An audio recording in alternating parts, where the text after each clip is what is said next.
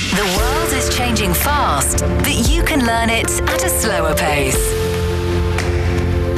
Special English.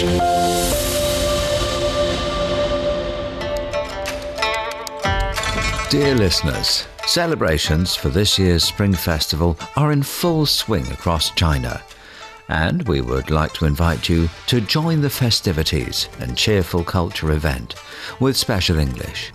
So, for this week's programme, we'll continue to share some fun customs related to this important traditional Chinese holiday and their cultural background. The speed might be slow, but the fun is real. For today's programme, we'll find out about an important ritual, especially for business people, and some great treats that the Chinese people enjoy during the Spring Festival. Who is the god of wealth in China? Every Spring Festival, Chinese people love to greet each other with Gong Xi Fa Sai, may you become rich.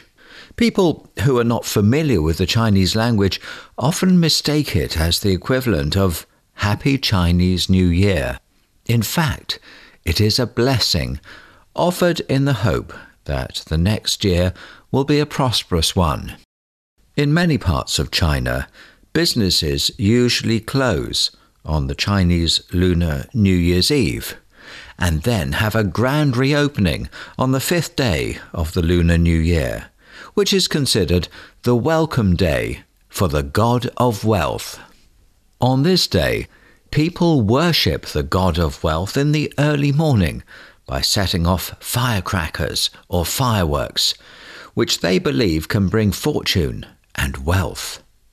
Then why do businesses choose the 5th day of the Lunar New Year to greet the god of wealth? There are various stories behind it, and the most widely told one is that this day is the birthday of Jiao Gong Ming, a Taoist god.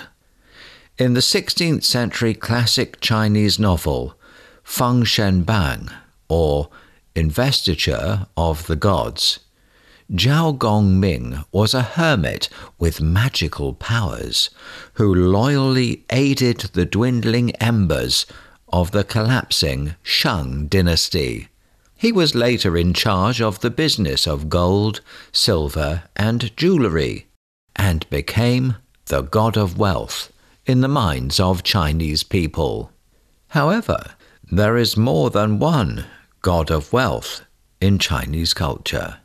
Another popular god of wealth is Guan Yu, a general in the Three Kingdoms period in the 3rd century. In The Romance of the Three Kingdoms, one of the 4 great classical novels in China, Guan Yu was depicted as a hero, a competent military general, and a tenacious fighter. His trademark is his ruddy face, long beard, green battle uniform, and a 40-kilogram-long broad blade used as his weapon. He was also known for his sense of zhongyi, meaning loyalty and righteousness. People remembered his bravery, fighting skill, faith, and acts of justice. Business people worship Guan Yu because they need business partners who are righteous, trustworthy, and loyal. Also, business people hope to win commercial deals, just like how General Guan Yu won on the battlefield. Therefore, Guan Yu became another god of wealth.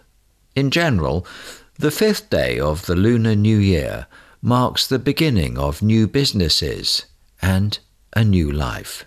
In some parts of China, some shop owners would set up a table in front of the main entry to their shops and offer fruit, flowers, sweets, as well as tea, candles, and animal sacrifices on the table to worship the god of wealth. Some even invite a lion dance team to celebrate the reopening of their business. As part of the celebration, a mascot of the god of wealth will appear and enter the shop. After the performance, the shop owner is supposed to give the mascot and the dance team red envelopes with some cash inside. They are called hongbao in Mandarin, and as I mentioned in a previous program, wrapping money in red envelopes is expected to bestow more happiness and blessings on the recipients. In recent years, with the development of digital technology and online payments, it is becoming increasingly popular among Chinese people to send red envelopes via the messaging app WeChat. It has become a new way to greet friends and relatives during the Chinese New Year holiday. The shift from traditional red envelopes to digital ones, however, has not changed the essential spirit and value represented by red envelopes. That is the pursuit of prosperity and a better life. No matter how people celebrate this day, ultimately, they all look forward to a new year filled with fortune and happiness that is free from hunger and disasters. This is Special English. Tickling your funny bone with crosstalk. Getting the humour in a culture has always been tricky for language learners. It's especially true if you are learning Mandarin Chinese. Some say Chinese is the most difficult language to pick up. Is it? Well, here's a chance to improve your sense of Chinese humour in a fun way. Let's get to know xiangshang, a popular stage performing art that is also known as crosstalk or comic dialogue. It is a verbal art that you may have heard before, similar to stand-up comedy performances, except with two people who talk back and forth with no special stage design. The setting is very simple, with just microphones and sometimes a small desk at the front. Usually, there are no fancy costumes, except the traditional long gowns worn by the performers. There are also no music effects, nothing much besides talking. Yet, the seemingly plain stand-up act is one of the most popular comedic performing arts in China, triggering roars of laughter among audiences, while being thought-provoking at the same time. Performances can be enjoyed in small tea houses or during festive celebrations on TV. You might be wondering if it's the same as stand-up comedy. Well, it's similar, but not quite the same. The shows are mostly just talking, but don't be surprised by bursts of excellent Chinese opera, songs, rapping, and even musical instruments when needed. Traditionally, there are different types of xiangshang, with the most common one performed by two people called duet-ko. It's like a duet, where one is the lead actor and the other playing the supporting role. They usually discuss or argue over the subject matter in a satirical and humorous manner. The earliest form of xiangshang was a monologue, a solo show, or danko in Chinese. Sometimes it's a group act called chunko.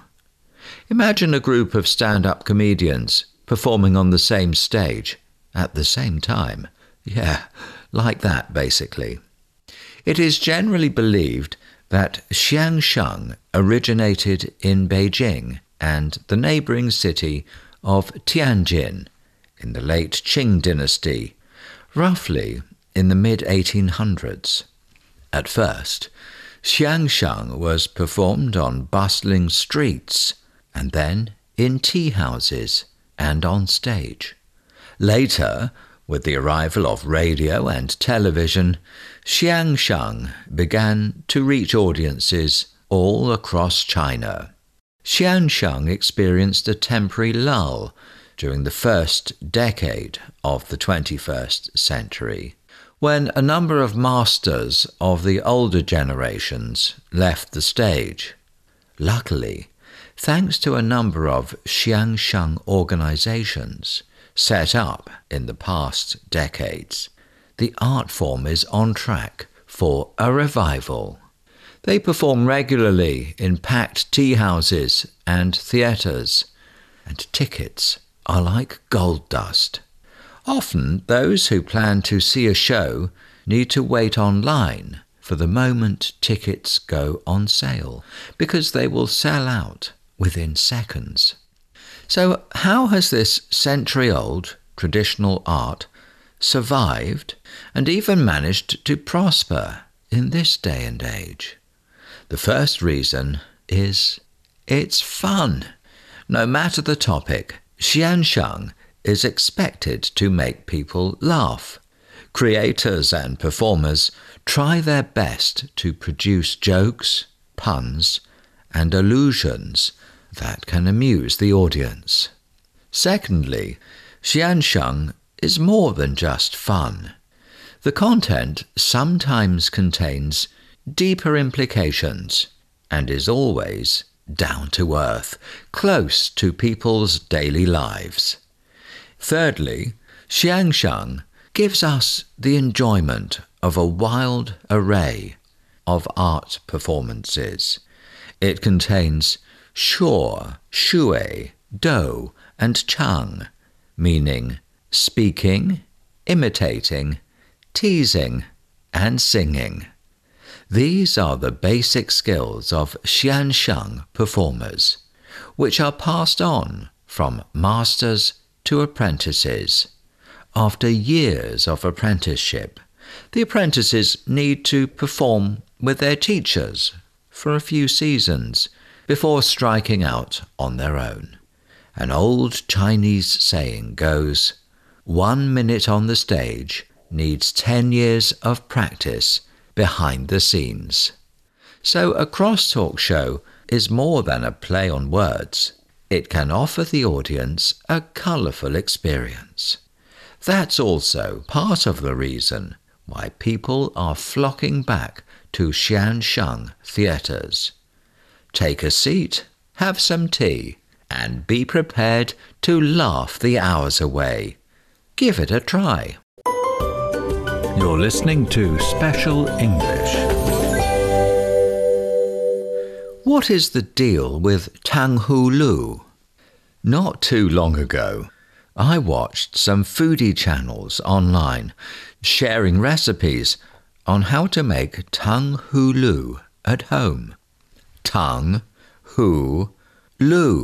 The 3 words worth repeating here. It is a type of sugar-coated fruit skewer that has been around forever in China and has become trendy on the internet. It drew so many people from around the world into DIYing their own Tanghulu, with quite a few starting to sugar-coat just about everything edible, including candied bacon and hot chili pepper. I think I'd like that one. Now, I'll spill the tea for you about what Tanghulu is really like in China. If you've been to Beijing, Tianjin, Harbin, or some other cities in northern China in the winter, you won't fail to notice vendors selling candied Chinese hawthorn berries, skewered on bamboo sticks, each with 5 or more hawthorn berries stringed one next to the other. Worth trying if you see one and get the chance. These neatly lined up berries are dipped into a boiling mixture of sugar and water, giving the berries a shiny coat of crunchy, light caramel. These days, many other fruit are also used, including strawberries, orange slices, yam beans and grapes, and others, all nicely sugar-coated, making Tanghulu more colourful and diverse than ever. Popular as it is today, will you believe it if I tell you that Tanghulu has been around for over 800 years? The snack is believed to have originated during the Song dynasty, which was about 830 years ago, when a mysterious sickness befell the emperor's most favoured concubine. After all the court physicians had failed to find a cure, a doctor from outside was brought in and prescribed hawthorn berries simmered in sugar water for the royal lady. Surprisingly, she recovered soon after taking this prescription, and the fame of this sweet and sour remedy spread throughout China and became known later to everyday folks as Tanghulu. I wonder what her illness might have been. Maybe just a sweet tooth. These days, however, Tanghulu were believed to have been made with only 2 hawthorn berries on a bamboo skewer, with the bigger one placed on top and the smaller one at the bottom. This combination makes it look like a bottle gourd or a calabash. Therefore, the name Tanghulu, or sugar calabash, as translated into English. With a fun and easily remembered name like that, I bet those who haven't had a chance to try it might have been attracted to it already. I also have to mention, too, that the bright colours of Tanghulu add to its appeal and popularity, especially the deep red colour of the hawthorn berries. As many of you might already know, red is an auspicious colour in Chinese culture and stands for happiness and prosperity. And that's also part of the reason why Tanghulu is so welcomed in the Spring Festival season. From the 1st to the 15th day of the first lunar month, there are always crowds of people visiting local temple fairs in Beijing, with many holding a skewer of Tanghulu with deep red hawthorn berries in their hands. For a lot of Beijingers, seeing Tanghulu vendors in the street is, in itself, an indication of the arrival of Spring Festival. People also love to buy them from indoor stands, like in supermarkets, or make them at home for that sweet and sour taste and that crunchy bite. Now that you know what a Tanghulu is and why the Chinese people love it so much, maybe you could grab a bite yourself, or even make some at home during the holiday. This is Special English. That is the end of this edition of Special English.